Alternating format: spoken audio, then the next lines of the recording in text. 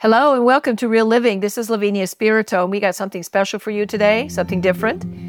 I recorded a series on the passion and the resurrection and the burial of the Lord. And I thought that it might be interesting to present them in podcast form for Lent.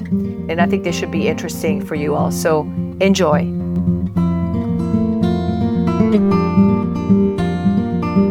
Today we are talking about the burial and the resurrection, and this is the happy ending, okay? This is what we live for. This is what we get up in the morning for. This is why we're Christians.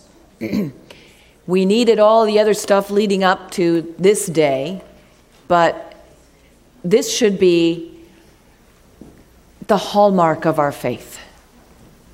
And in fact, it is the hallmark of our faith, whether we think so or not. I don't know how many people you've ever run into, and I do seem to do this often, unfortunately, who you'll run into them at a cocktail party or at a meeting or somewhere, and they'll say, well, does it really matter whether Jesus rose from the dead?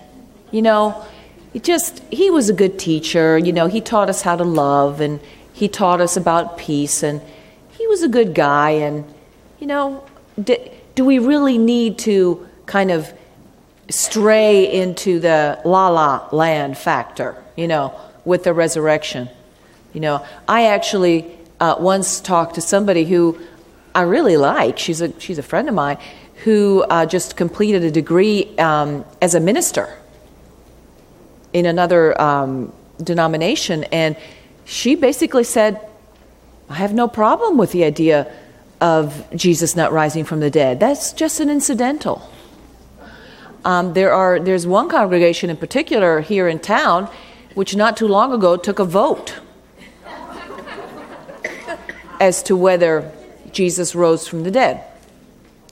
There's a bishop in the Episcopalian denomination, in the American Episcopalian Church, called Selby Spong. He was a bishop in New Jersey. I think he's since retired, who wrote a book called, I think it was The Resurrection, Fact or Fiction. And he was a big one about talking about the historical Jesus, as if the Jesus who actually walked the streets of Palestine was somebody different from the Jesus that all of us poor, simple-minded people believe in, who actually rose from the dead and is the Son of God. So, you know, and it seems like every Lent there's an attack on the resurrection for the past 10, 15 years in the media, whether it's Jesus' tomb, whether it's the Da Vinci Code, whether it's, you know, you name it. So this concerted attack against the resurrection must mean something, wouldn't you say? I mean, if in fact it were an unimportant, peripheral, incidental part of our faith, you would think that less time would be wasted trying to attack it. But in fact, and as you know, I will submit to you what the church has submitted for our belief and acceptance for the past 1900 years, and that is that Jesus rose from the dead. Jesus is the second person of the Trinity. Jesus, the eternal Word, came into the body of Jesus. Christ, the eternal Word, came into the body of Jesus of Nazareth, creating the God-man, who went to his death for our sakes and was raised on the third day for us on his own power. That distinguishes Jesus from Lazarus or from the son of the widow of Nain, for example. They were raised by Jesus through God's power, but Jesus raised himself. So keep that in mind. Remember what Paul said. And Paul was no slouch. Paul was an intellectual mind of the first water. He was cool. He was level-headed. He was extremely well-learned. And Paul himself says, if Jesus did not raise himself from the dead, if Jesus did not rise from the dead, we of all men are the most to be pitied, because we have believed a lie. Our entire faith is based on whether Jesus rose from the dead or not. And in fact, we know that Jesus did rise. And we're going to talk about that today. First, we're going to talk about the events after the crucifixion. If you'll recall, last time we left off with Jesus' death and with the incredible events that surround Jesus' death. The earthquake, the veil in the temple being torn from top to bottom, and all that meant. We talked about the dead coming out of their tombs and walking around and appearing to people in the city. Tell me that didn't cause a stir. Talk about the eclipse of the sun that occurred at the same time, sort of coincidentally, with the death of this man on the cross. And so you have the pitiful aftermath. You have that moment that's been captured in art so well again and again and again. Michelangelo, as a teenager, produced an incredible statue portraying this moment called the Pietà, which you can find, we used to be able to find in St. Peter's Basilica. And it's the Blessed Mother cradling her son, her dead son, as he's taken down from the cross. The business of taking bodies down from crosses was a pretty grisly one, because you had to basically pry out of the wood the hands that had been so securely fastened with 6-inch spikes. And you had to pry the feet away from the wood where they had been so securely fastened. As a matter of fact, there's evidence from when they were digging under the subway, under the Jerusalem for the subway in the 60s, to create the subway.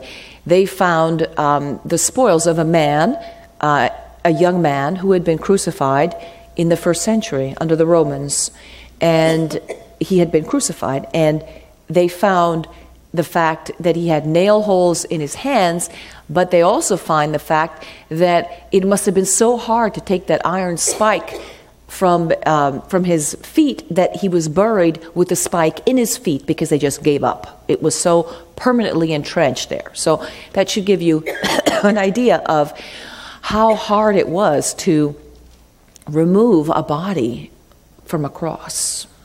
So the whole procedure, it's estimated to have taken maybe about 40 minutes, 30, 40 minutes.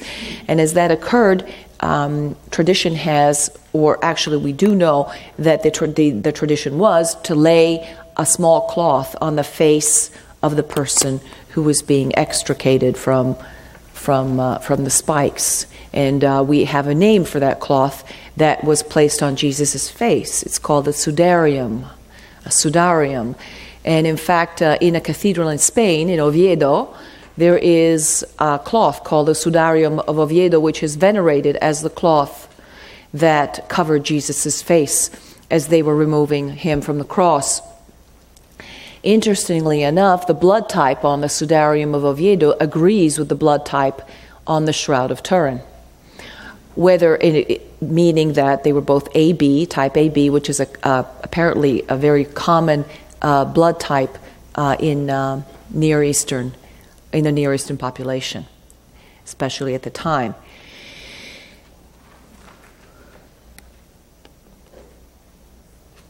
Chapter 23, verse 50. Now there was a man named Joseph from the Jewish town of Arimathea. He was a member of the council, a good and righteous man, who had not consented to their purpose indeed, and he was looking for the kingdom of God. This man went to Pilate and asked for the body of Jesus.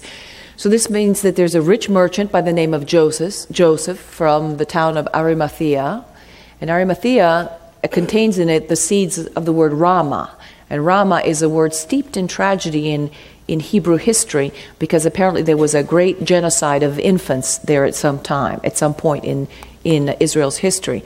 And so the word Rama is always associated with sadness and with a sad place, with sad circumstances. So Joseph, who was a secret follower, for obvious reasons, of this very sort of popular / unpopular rabbi, finally drops his cover and decides at this time, he who had been such a secret follower, also on top of that a member of the Sanhedrin, imagine the same body who condemned Jesus. Imagine sitting there as they condemn the person that you're following in secret. And imagine being Nicodemus, another member of the Sanhedrin, and having to sit through that kangaroo trial, maybe even voicing protests that went unheeded. And so he finally drops his cover and he goes to Pilate and he asks for Jesus' body. That must have taken a lot of courage. Imagine.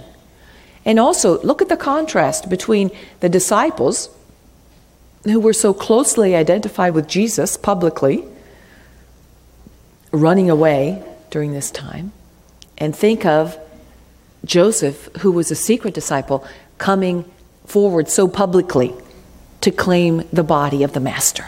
Because something has to be done. They have to bury him. Where are they going to put him? He had no tomb. If he had had a family tomb, it would have been in Galilee. It wouldn't have been in Jerusalem. But even so, there was no place to put the master. And so you can see the mind of Joseph developing this idea. Well, I have a tomb. I just built this tomb. Nobody's ever been in it. I will put the master in his tomb. I will go forward and I will ask for the body. And in fact, he has given the body. Now, the location of the tomb. There's a couple of different theories. There was in the 19th century, there was a English, I think, colonel by the name of Gordon. And he was in Palestine as part of, the British protectorate, that piece of land used to be. And he had some theories as to where the tomb of Jesus could have been. And he proposes for us a location about 1,000 feet from the Damascus Gate in a quarry at the intersection of the Damascus-Jericho trade routes. And there, he does have a point. Often execution sites were at the intersection of trade routes, so people would, there would be a deterrent factor. And in fact, there is apparently a site today that is proposed for your examination should you go to the Holy Land in a garden. It's called Gordon's Calvary. And he thought this particular spot looked like Golgotha. However, the traditional site, observed by basically 1,400 years of tradition, 1,500 years of tradition, 1,600 years of tradition since the Emperor Constantine, would be the Church of the Holy Sepulchre today. It's across town. It's outside the Jaffa Gate. And there is other corroborating evidence, I think, that makes it more convincing for me that this would be where Jesus would have been buried. First of all, there are other first century tombs in that area. And second of all, and most convincing, Emperor Hadrian in the 140s came into Jerusalem with an eye to obliterating cult sites of other religions which were bothersome. And at that point, the Christian cult, the Christian religion, had been pinpointed by the Roman Empire as a troublesome religion that needed to be obliterated. And this was one of the, and of course Jerusalem, being the place of Jesus' ministry and death, was littered with places that were venerated by pilgrims and venerated by people who lived there. This is where Jesus was buried. This is where Jesus was crucified. This is where Jesus celebrated the Last Supper. This is where Jesus went on the Mount of Olives. And they were all places that remained in the public worship as places that were venerated. So it wasn't too hard for Hadrian to pinpoint this one spot where Jesus was supposed to have been buried and to immediately import tons and tons of dirt, build a huge earth mound over this site, and then build a shrine to Jupiter right on top. And so the idea was, I'm going to build a shrine to the real deities, the proper deities, the legal deities of Rome, over this shrine. And in fact, that's what happened. And in fact, that was a common practice. There were shrines built to different pagan deities that were kind of superimposed over local sites of cult, in this case, the burial of Jesus. But really, Hadrian did us all a favor, didn't he? He did Constantine a favor, because when Helena, Constantine's mother, comes to the Holy Land looking for the cross, she pretty much knows where to go, because that was where the Romans had made very sure that nobody else could go. So it was just a matter of digging straight down. And the same thing when Constantine comes in and wants to build a church to mark the place of Jesus' burial, it's very neatly indicated for him by all the trouble that Hadrian went to obliterate that very spot. And so Constantine builds a church in the 4th century to mark this spot. The original structure is destroyed, and the structure that is present now is of Crusader origin. But there's still, the basic location makes sense as to where Jesus may have been buried. Now, the tombs of the period, we're talking at this point about a tomb for the wealthy. Because if you could not afford a tomb, you were buried sort of loosely in the ground with rocks on top so the animals wouldn't get you. Or you were buried in pits, in common graves. In this case, the rich, the wealthy, the middle class could afford rocks that were hewn out of the side of the hill. And in this case, probably we have a tomb that has two chambers, an antechamber and then the tomb proper. And in the antechamber would be probably a room of about 9 feet square, where they had ledges where you would prepare the body for burial, and then you would put it in the tomb itself. And in the tomb itself there were ledges where you would put the bodies. You would wait a requisite period of time, usually about a year or two, and then you would go back in and put the bones in ossuaries, stone boxes. And so you could fit, several generations of a family in one tomb. That was a standard procedure. And we can assume that's the way Joseph's tomb would have been used. And certainly we can assume that the preliminary burial that was given to Jesus was just that. It was a preliminary burial because there was a lot of complicated steps that went into preparing a body properly for burial. So we know that there was a rushed time right after sunset when they take Jesus' body down from the cross and they wrap him in this shroud, and then they put him in the tomb, and they preliminarily put spices on the wrappings, but they're going to come back and do a better job after the Sabbath is ready. That's the whole setting. Now,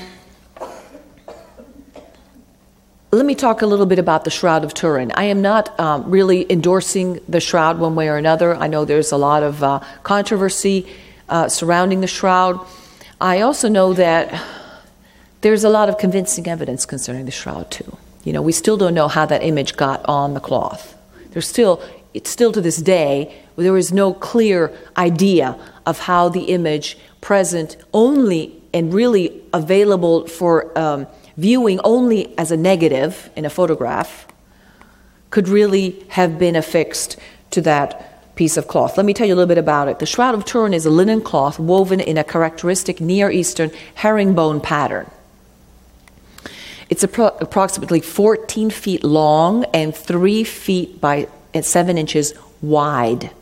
The body would be put in lengthwise and then wrapped lengthwise in the cloth.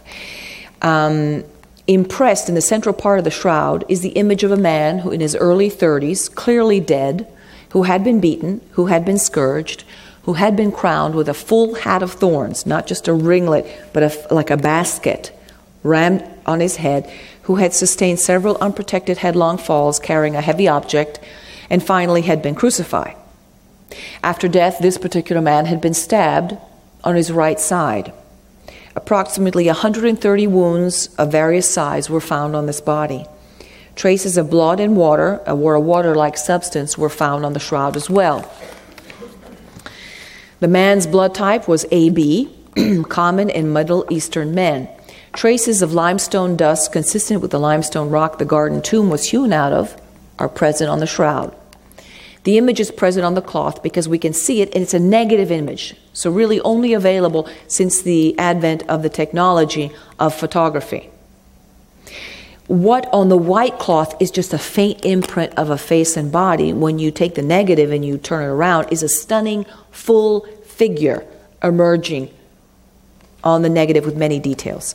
The cloth contains remains of over 20 flowers and plants known to bloom only around in Jerusalem and only in the spring.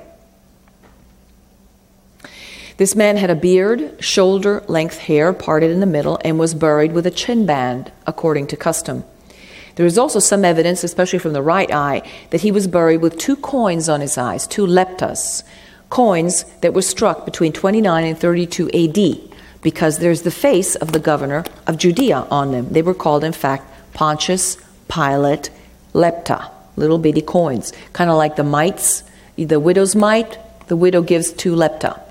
Okay, same idea. No one can still account for how the image on the shroud got there. There are different theories. There's particle radiation theory. There's quantum theory. The fact remains that the images on the shroud literally defy the laws of chemistry and physics as we understand them. May we eventually understand them? Probably, who knows? We don't know that. So, enough about the shroud. I just give you some just as background information, whether you think that the man who was buried in the shroud could have been the Lord or not. It's still pretty good background evidence to which to hang our hat on. Now remember this, Nicodemus comes and he brings 100 pounds of spices. The spices are identified as aloe and myrrh and rosewater, rose oil and hyssop. Myrrh especially is very, very aromatic. When I say aromatic, think mothballs. Okay? Of course, mothballs are made from naphthalene. It's different, but it's that kind of aromatic. I mean, it's like overpowering aromatic. Okay? Don't think about, they put perfumes on it. No. We're talking about very strong natural substances that were meant to conserve and preserve the body. Okay? So the idea was that myrrh especially was a sticky, gummy substance that you would sprinkle as you wrap the bodies in the folds of the cloth, so that eventually you would have this mummy-looking artifact, and over time the myrrh would harden into a resin, forming a resinous shell, and it would be very hard to extricate yourself from something like that, which explains why Lazarus, coming out of the tomb, needed help, because he was stuck together. Okay? I mean, it's that kind of thing. Now, the idea is basically to preserve the body so well that there's this outer wrapping that allows the body to rot, to mold, and then for the bones to be easily found when it comes time to, go back into the tomb. Now, the tomb itself would be sealed by a large rock called a golel. And the rock would be quite big, probably over a ton. And it would be very hard for at least 2 or 3 people to roll the stone away. It would be put in a groove that would be built in front of the tomb, dug in front of the tomb, so that this stone would swing to in this groove, and then there'd be a smaller stone next to it called a dopheg that would be there to kind of lock it in place. Now, that is probably the mechanics of the tomb. But the most important thing you need to keep in mind is that when the Jews, and they talk about it in Matthew, it talks about the Jews, or the leaders of the Jews, going to the Romans and saying, okay, something's going to happen to this body. He said that he was going to, rise from the dead. We want to make sure that nobody comes and steals the body, so you have to give us a guard. And so Pilate says, take whatever you want. So they take a guard was probably comprised of 4 soldiers, 4 Roman soldiers. And they were guarding the seal that had been put on the tomb. It was a Roman seal. It was a blob of wax with 2 cords running through it. And it was the imperial seal. And so basically what the guards were set over, the guards probably didn't care who was in the tomb. The guards cared about guarding that imperial seal. That was very important. That was the power, the authority of Rome was being guarded by that seal. So they were there to guard the integrity of the seal, because breaking the seal in an unauthorized fashion was comported the death penalty. It was a very serious offense. We know that there is no way that these particular Roman soldiers would have fallen asleep on the job, because the penalty for falling asleep on the job as a Roman sentry was death. Plain and simple. It's hard to imagine how 4 battle-scarred veterans put to guard the integrity of the imperial seal would have fallen asleep on duty, considering how crucial the penalty would have been had they done that. Now, I point this out because you will notice that the leaders of the Jews take so much trouble to make sure that this tomb is unbreakable, that it has a guard, it has a seal, it has a heavy stone in front of it. They've taken all their precautions, so that then when the body goes missing, what can they say? In a way, their preparations backfire, because it adds almost more to the reliability of what's happening later on, because they took all these troubles to guard against this eventuality. Now let me read you a little harmony of the Gospels. You may have heard somebody say to you, well, you know, the Gospels all say something different about the resurrection, about what happens after the resurrection, about all these comings and goings in the tomb. So who found him first and who found him second and who talked to him and who didn't talk to him and when did the angels appear? And well, just put yourself at the place right now. I'm harmonizing all 4 Gospels right now. You can imagine it happening this way. The holy women carrying the spices previously prepared start out for the sepulchre before dawn. You can tell they're champing at the bit. They need to get in there. They need to prepare the body of the master. And they want to reach it before sunrise. They're probably anxious about the stone. They arrive, but before they arrive, the angel arrived, frightens the guards by his brightness, puts them to flight, rolls away the stone, and seats himself upon the stone. Some translations say upon the stone, but really it's above the stone. So he's sitting far off the ground. Mary Magdalene, Mary the mother of James, and Salome approach the sepulchre, see the stone rolled back, whereupon Mary Magdalene runs back to inform the apostles.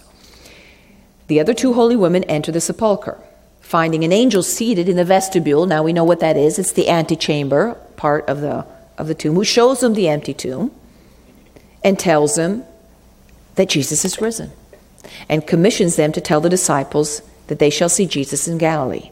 A second group of women, consisting of Joanna and her companions. Now think about all these women who are following Jesus.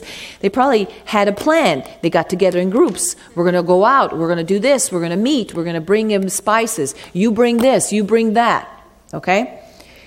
Consisting of Joanna and her companions, arrive at the sepulchre, where they probably agreed to meet the first group, and enter the empty interior. And they're admonished by 2 angels that Jesus had risen. Not long after, Peter and John, who were notified by Mary Magdalene, arrive at the sepulchre, find the linen cloth, and realize that the sacred body has disappeared without disturbing the outside wrappings. So if the body's been stolen, or somebody's taken the body, or if somebody woke up all of a sudden from these bandages, the bandages would be broken. They would be in disarray. They would be open. But the implication is they find the mummy-like structure of the bandages with the myrrh and all the sticky stuff perfectly there, except it's collapsed. Okay? And John makes much of this. Mary Magdalene returns to the sepulchre, sees the first 2 angels, and then Jesus. And she's the first one to talk to Jesus. The 2 groups of pious women probably meet on their return into the city and go announce it to the disciples. Jesus appears to the disciples, and then he goes to Emmaus. Then he appears to Peter, and he appears to all the apostles, excepting Thomas, and then he comes back and he appears to Thomas. That's kind of a harmony of all 4 Gospels on the fact of the resurrection of the Lord. Now, all you need to know is that the stone is rolled away. Now, if the stone rolled away to let Jesus out, does Jesus need the stone to be rolled away? No. Who needs the stone to be rolled away? The women.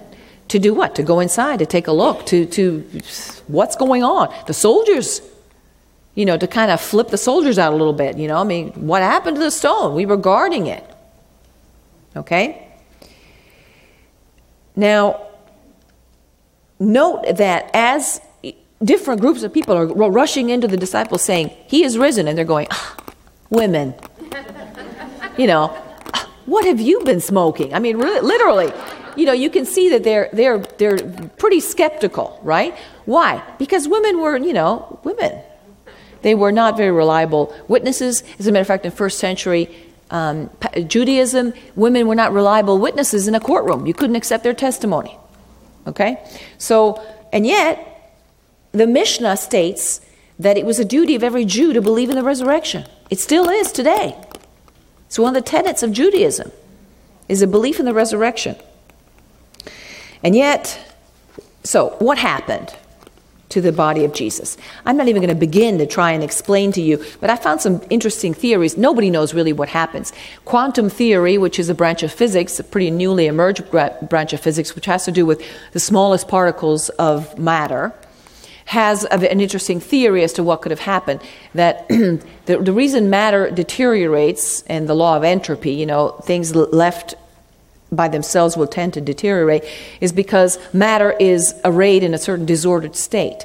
However, the theory behind the impulse of energy given by the resurrection, enough to imprint an image onto the cloth, for example, of the shroud, or to even just exit those bandages, implies some sort of a superordering of the molecules and atoms of this body to perform to kind of constitute a superordered body at a quantum level, so that this body at that point is free of the restrictions of the space-time continuum and can enter, can go through a matter and buildings and walls, etc. That's just, my Mickey Mouse summation of some pretty complicated theories. But, it is one theory. I guess the main point is we don't know. And are we ever going to know? Who knows? Do we need to know the mechanics of it? No. There's a lot of stuff that we don't know the mechanics of, and yet still we believe it. How many of you flipping a light switch know exactly what's going on? People are convicted for murder on less than eyewitness testimony. You don't have to have eyewitness testimony in order to believe something, okay? And you need to tuck this away for when we talk about the theories against the resurrection. Now, we need to say also that the Gospel of Matthew has the Jews going to the soldiers saying, here's some money for you to spread the tale that the body was stolen while you were sleeping. And we'll cover for you with the governor. Well, considering the penalty for sleeping on the job was death, I don't think there was much that they could cover with them at the governor's. And this might be a kind of an unusual way of approaching things. So how do you get around that? I don't know. Now, I'm going to introduce a couple of theories, or one theory against the resurrection, because I want to equip you all out there who may have heard people say, the theory of the resurrection really doesn't make any sense. It's not quantifiable. It's not ascertainable in a scientific way, and therefore we can't believe it. Let me tell you this. The church relies on authority, the authority of the church given by Jesus, the scriptures, and sacred tradition. These are the first three foremost things we need to believe when we are examining things like the resurrection. Now, when there are other facts out there and other evidence out there, that's nice. That's icing on the cake. But the Shroud of Turin is not part of the deposit of the faith. Okay? And neither is any of this other stuff that we're talking about. But the thing that needs to stay intact is that we as Catholics believe what the church proposes for our belief, and what is proposed in the scriptures, and what sacred tradition passes down to us. These other facts are all very nice. Now, you may have heard, before we go to break, let me just try one theory. There's a number of theories against the resurrection. Okay? The first theory is the wrong tomb theory. And that is, the women went to the wrong tomb. It was an empty tomb? Yeah, because they went to the wrong tomb. Of course, that would mean the soldiers were guarding the wrong tomb, that the wrong tomb had been sealed. It would mean that Joseph of Arimathea did not know where his own tomb was. It would mean the angels went to the wrong tomb. As you can see, there's a few holes with that theory. Okay? Then there's one of my personal favorite theories, the swoon theory. Jesus, having been beaten to a pulp, crowned with thorns, in shock, in hypovolemic shock, having been crucified, somehow, because of exhaustion and loss of blood, instead of dying, merely fainted on the cross. And somehow, being interred in the coolness of the tomb, in the spring night of Palestine, he revived, even though he was bound up and trussed up and had 80 pounds of spices on him. And then not only did he revive, but he rolled the stone away and walked 14 miles to Emmaus. Let's consider that and go to break. We are debunking the swoon theory. The swoon theory is a rather silly theory, if you ask me. There's a variation of the swoon theory that says that Jesus was given reserpine. Reserpine is one of those drugs you find in medieval tales whereby, like Romeo and Juliet, whereby Juliet takes the drug that makes her look dead, but then she revives in the tomb. Of course, it didn't go very well for Juliet at the time. And so there's, there are people out there who believe Jesus took Rezapine. The point is this, whether he took Rezapine or not, whether he swooned or not, the point is this, he sustained several brutal beatings. He was scourged to within an inch of his life, so much as he was unable to carry his crossbeam. He was crucified for 6 hours, and finally had his pericardium pierced by a Roman lance. This theory would imply that the Roman soldiers, who were very brutal experts in determining death, and in causing that death if it hadn't happened yet, did not know how to recognize the fact that Jesus had merely swooned. It also implies that, first of all, historical evidence says that victims of crucifixion very rarely survived. Even if they were taken down alive, they always died afterwards. It also, the evidence shows that if Jesus had survived a perforated pericardium on top of everything else, 36 hours in a cold Palestinian rock tomb, subjected to the poisonous exhalations of 80 pounds of aromatic spices, would have finished him off. And let's say that he did survive. Like I said, who rolled away the stone? Can you imagine walking all that distance, 14 miles to Emmaus and back, appearing to the disciples on crucified feet in a land before antibiotics and painkillers? I mean, the whole thing doesn't make any sense. But sometimes it takes more faith to believe these theories than it does to believe the resurrection. Then, of course, this is the theory of the stolen body. But again, the Jews took such pains to make sure that this had not happened. This would imply that the pusillanimous, cowardly, craven disciples all of a sudden got a backbone, decided that they were going to take on a crack troop of Roman soldiers who were there guarding against that exact eventuality, somehow overpowered the guards without the guards knowing it, rolled a stone back, and made away with the body. And then, get this, died martyrs' deaths to sustain a lie. Basically, when you read these novels today, that say, well, it was the Passover plot. Anybody read that book? There was a book in the 60s and 70s that said that it was all a conspiracy, that he revived in the tomb, and then there was this conspiracy that Peter said, let's found the Catholic Church and be wealthy and famous, and get crucified upside down on the Vatican field for your trouble. I mean, it doesn't make any sense. Look at the evidence. Look at look at what happened to these disciples. There was Chuck Colson of Watergate fame says it took a handful of the brightest, most intelligent, most well-educated men in the Western Hemisphere could not keep a secret for 3 weeks. Now, how could a handful of poorly educated, terrified disciples of an itinerant carpenter kept a secret for 40 years and then died for it? You can induce men probably to live for a lie, but you can't induce too many people to die for a lie. And then on top of that, the disciples had nothing to gain by lying. And what they were going to do? Start a new religion? As a matter of fact, evidence shows that they were there in spite of themselves. Peter and John had already gone back to fishing. You could tell they were reverting back. Well, okay, we're going to go back into our comfortable lives. A lot of them probably didn't want to see Jesus risen, because that meant, we're witnesses now. It's all true. I have to give witness, even in spite of myself, even though it might cost me my family, even though it might cost me my business, even though it might cost me my relationships with everybody I've ever known, even though it may ultimately cost me my life. Listen to how the disciples ended up dying. These are the apostles. Peter was crucified upside down in Rome. Andrew was crucified with his arms and legs splayed in Hierapolis. James the Greater was killed with a sword. He was beheaded. He was the first one to die in Jerusalem.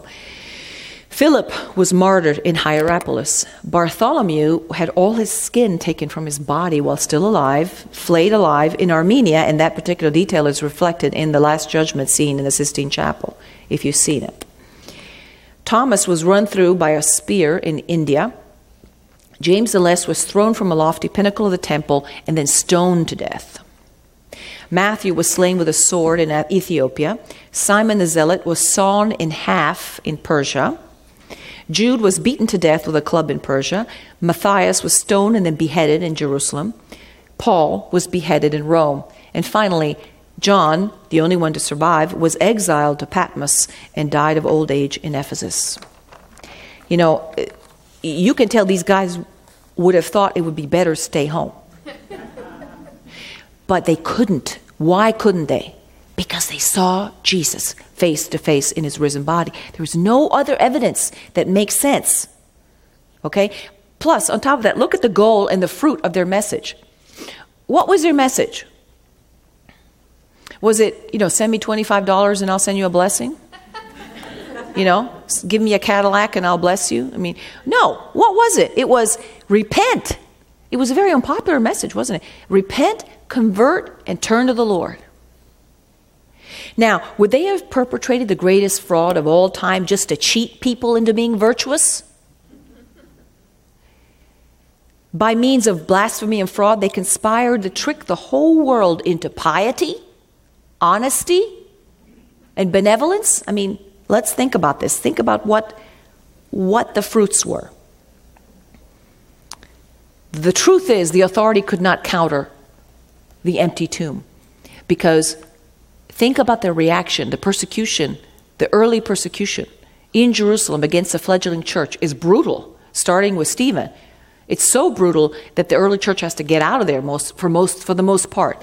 Now, if they had thought that the body had been stolen, or that Jesus had only risen spiritually, would they have really taken such reactions? Because if you believe that, then the reaction of the Jewish authorities at the time is like taking a sledgehammer to a gnat. It's way too much force. But instead, they knew something had happened. They knew that Jesus had been seen. And they're trying to counteract that. Of course, a corollary to the theory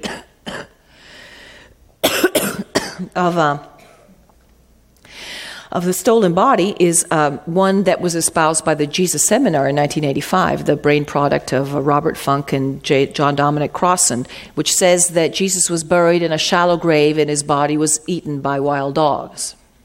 But again, apply all the other things you know to that theory and see if it makes sense.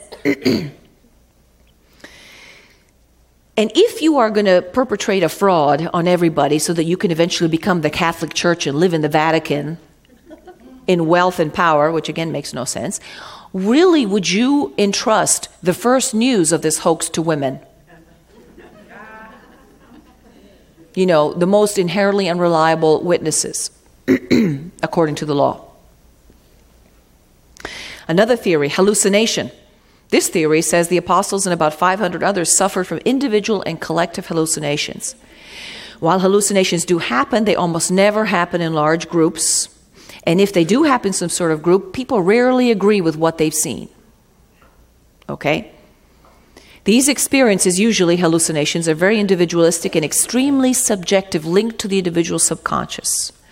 Further, men who are subject to hallucinations very, very seldom go on to be heroes, to be people who you want to emulate. Basically, this theory says the Christian church was founded on a pathological experience had by a chosen few, and that if Peter had had a good shrink and all the other guys, that we wouldn't have all this business about the resurrection. It's absolutely inconceivable that 500 people of average soundness, intelligence, stations in life, temperament, at different times, in different situations, should experience all kinds of impressions, auditory, visual, tactile, and it be only a subjective hallucination. That's not possible from a scientific point of view. Okay? C.S. Lewis says, any theory of a hallucination breaks down on the facts that on 3 separate occasions, this hallucination was not immediately recognized to be Jesus, like Emmaus. They didn't know who he was. Okay, then this is one of my favorites. Next theory, spiritual resurrection. This theory says, and it's common actually between Jehovah's Witnesses, some liberal Christian scholars see, for example, Bishop Spong or the Jesus Seminar, or other people following that kind of scholarship.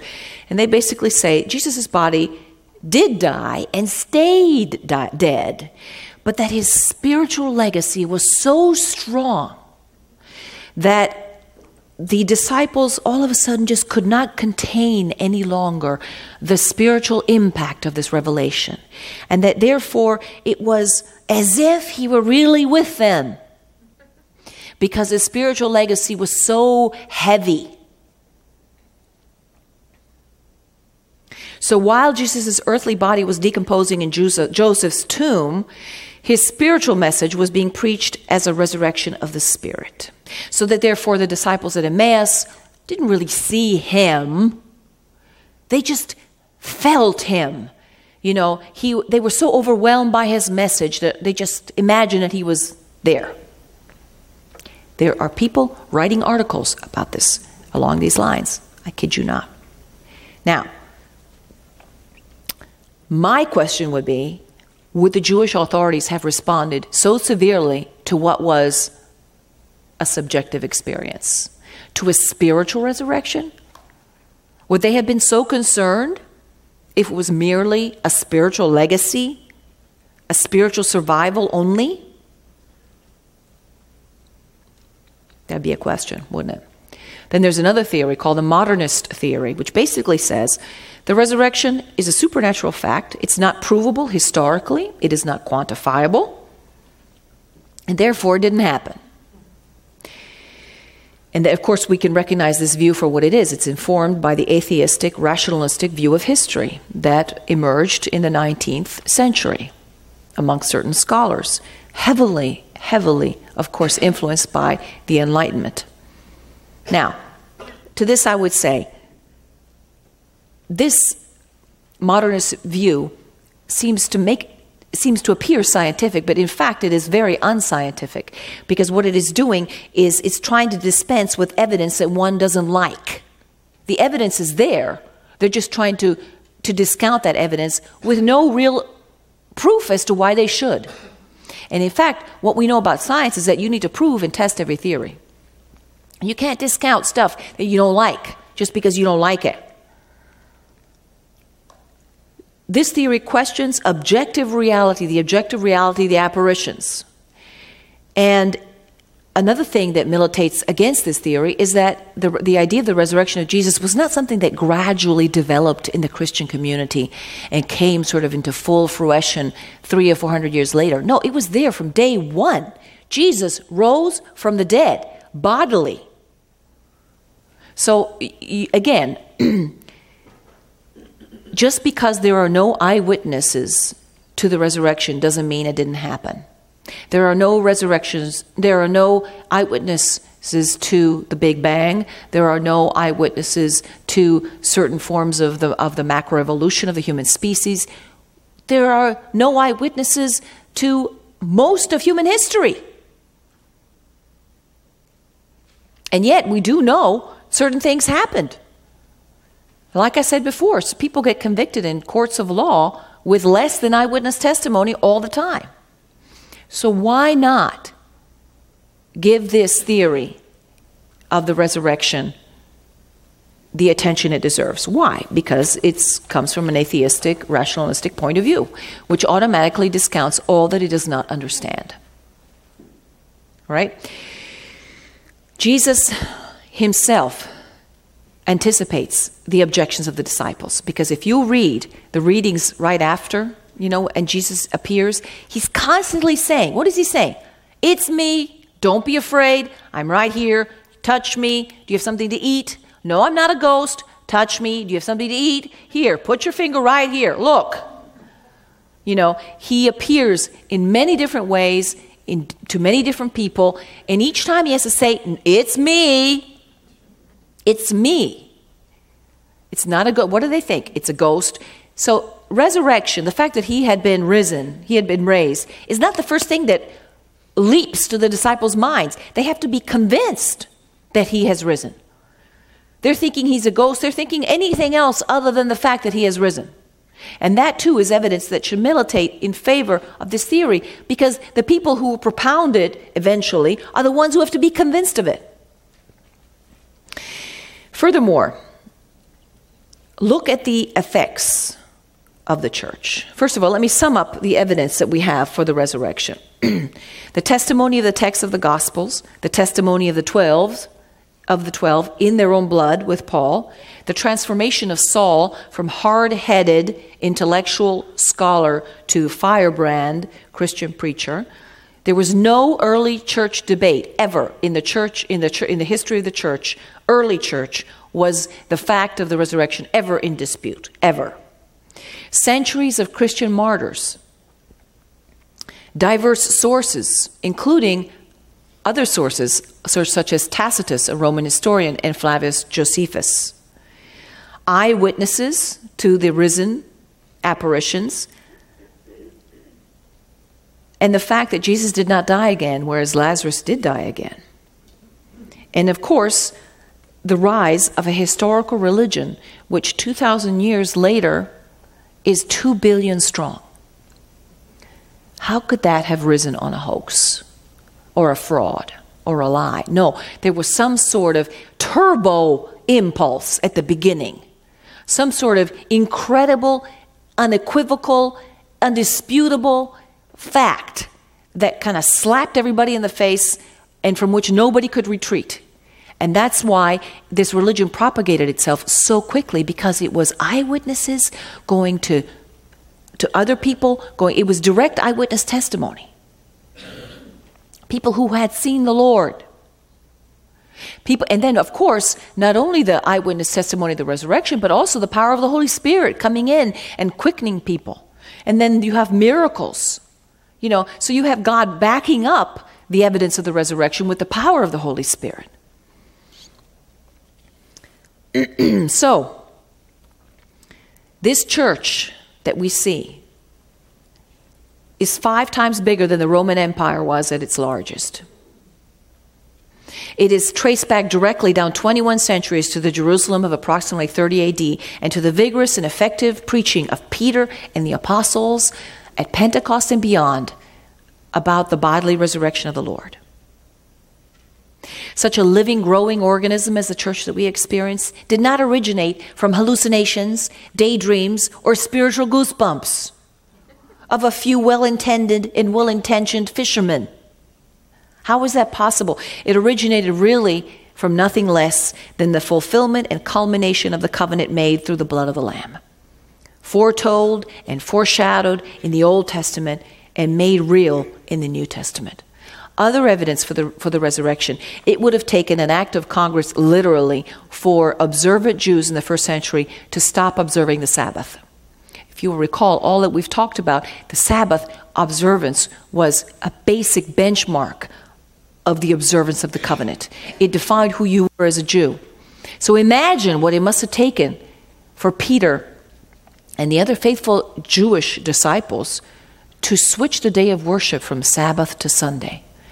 It would have taken a very, very important event. Can you name an event that happened on Sunday that would warrant that? Resurrection. The resurrection. The day of the resurrection warrants a substitution in tradition, which was like an earthquake. Probably the early church observed both the Sabbath, of course, and the day of the Lord, the day of the resurrection. But that's how we get that switching in the day of worship. So, having said all that, you've seen the theories. Remember, our faith does not lie on the evidence refuting these theories. Like I said, that's just common sense. That's frosting on the cake. Our faith rises and is dependent upon the deposit of faith of the church, the authority of the teaching magisterium, the authority of the sacred scriptures, and the authority of the tradition as it is handed down to us in an uninterrupted line through apostolic succession of the bishops and the Holy Father from those 12 guys in that upper room. That's the bottom line. Now, when Jesus, where was Jesus in those 36 hours that he was in the tomb? What does tradition tell us? He went, but did he go to hell? He went to Hades. He went to, well, what is called really in other venues, it's called limbo. But that's a term that's kind of falling to misuse. He goes to the place of the Old Testament saints, the place of Abraham and Isaac and Jacob and Moses and David and all those guys, and Sarah and Rachel and Rebecca and the 12 patriarchs and Ruth and Boaz and Jesse. He goes to the fringe of heaven, the place where the Old Testament saints were kept who could not see God. Because, of course, what happens when Jesus dies? What does Jesus' blood open for us? Heaven. Before that, nobody saw God. No one saw God. But now, Jesus descends and can detach the shackles and say, let's go home. Let's go home. Can you imagine the first homecoming of all those Old Testament saints into heaven, beholding the beatific vision for the first time? And so he returns to the tomb. His body is resurrected. Like all of our bodies will be resurrected by the Son through the Holy Spirit. And there is a token of our resurrection. Because just like we are going to be like Jesus in all things. That's why he's like our brother. He's the firstborn. Because what he did, we will do. And just like he gave us a token of what will happen to our bodies when he assumed his mother, body and soul, into heaven, that too will happen to us at the end, when our bodies are resurrected as well as our souls at the last judgment. Now, that's why we don't believe in reincarnation and theories of this kind. Because it's not possible. It doesn't square with what the scriptures say. It doesn't square with what the scriptures say about the final judgment and the particular judgment. There is no such thing as the transmigration of souls. There's no such thing as metempsychosis. These are all labels given throughout the millennia to this very attractive idea of a soul flitting around from body to body to body in search of purification, in search of peace, except that at the end, the peace that's given is annihilation. That is the end result of reincarnation. Nirvana is annihilation. It's the body, the soul no longer exists. It goes back into the drop of the eternal soup of divinity. You understand? So, in as much as Hollywood creates some cute movies about reincarnation, and you may have read books or stuff around that, be advised of the facts. Be advised of what our beliefs are. Because so many people seem to be kind of susceptible to believing in stuff like that. Well, the point is, there's no option here. There's no option for that kind of thing, okay? Now, the weight of the evidence.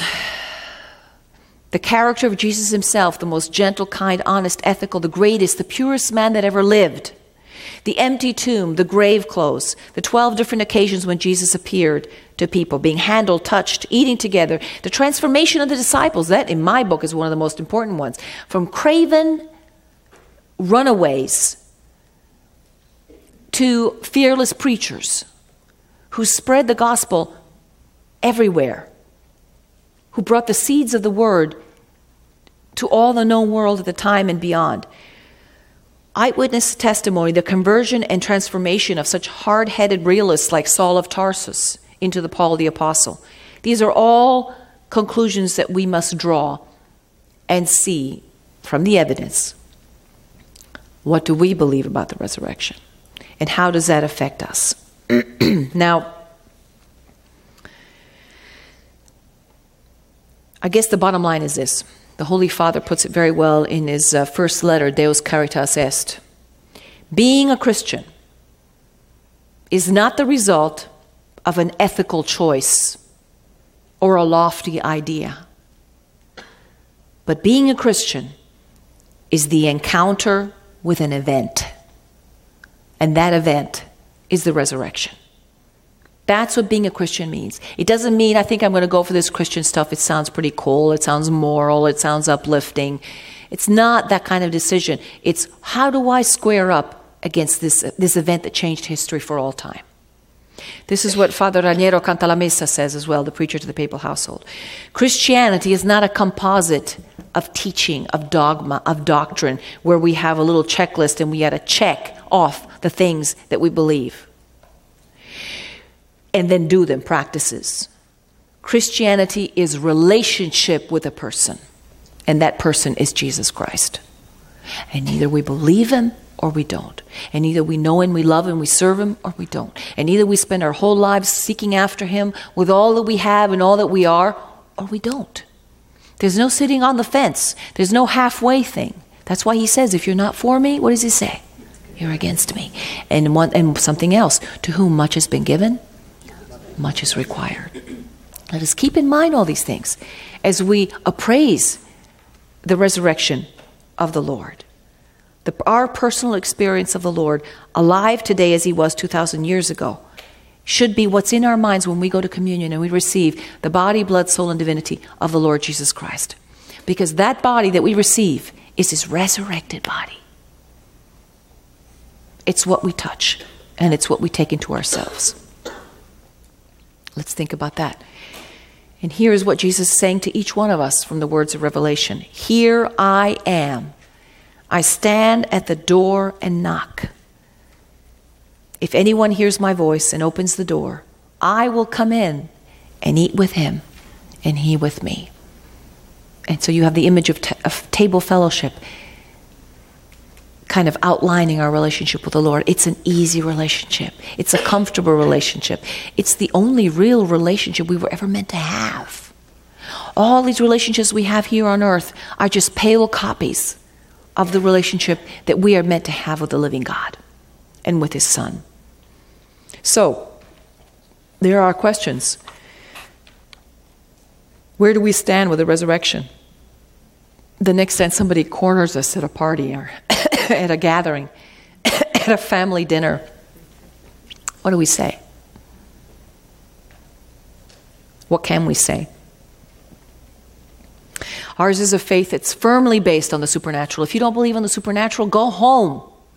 Honestly, we need to believe in a God who transcends his own creation. He can do that. He's God. We can't. Our faith is firmly based on the supernatural, on the possibility of the intervention of the Father from outside space and time into our affairs and our personal affairs. Ours is not a faith in which we are just nice to people and hope that they're nice to us.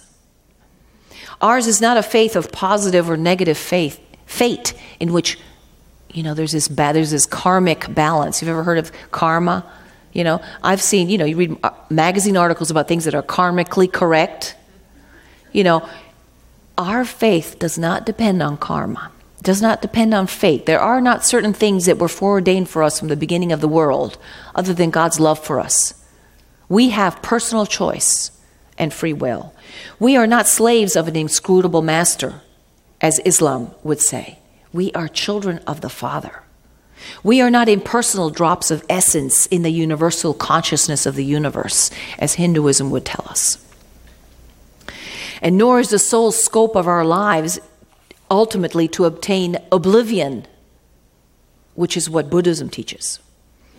And nor is our ultimate purpose to bring honor to our family, which is what Shintoism teaches us. Our faith is about being beloved sons and daughters of God, of the Lord of the universe, a personal and involved God who dared to become human out of love for us. Our faith is therefore about our response to all this stuff that we've heard today. How do we respond? What is our response? What does God require of us, and how can we set about to do it? And that's something we should be asking ourselves, whether we're 10 or whether we're 90. There's always something more for God for us while we're on this earth. There's always choices. God is a choice that we keep on making every day, every moment, every day, every second. God will intervene for us always, whether we can see it or not. God answers our prayers, whether we can see it or not, or whether it's in the shape or the form of the answer that we wanted. All prayers are answered. It's up to Him to decide what form these will take. It's up to us to love, to trust, and to obey Him, and to follow where He leads.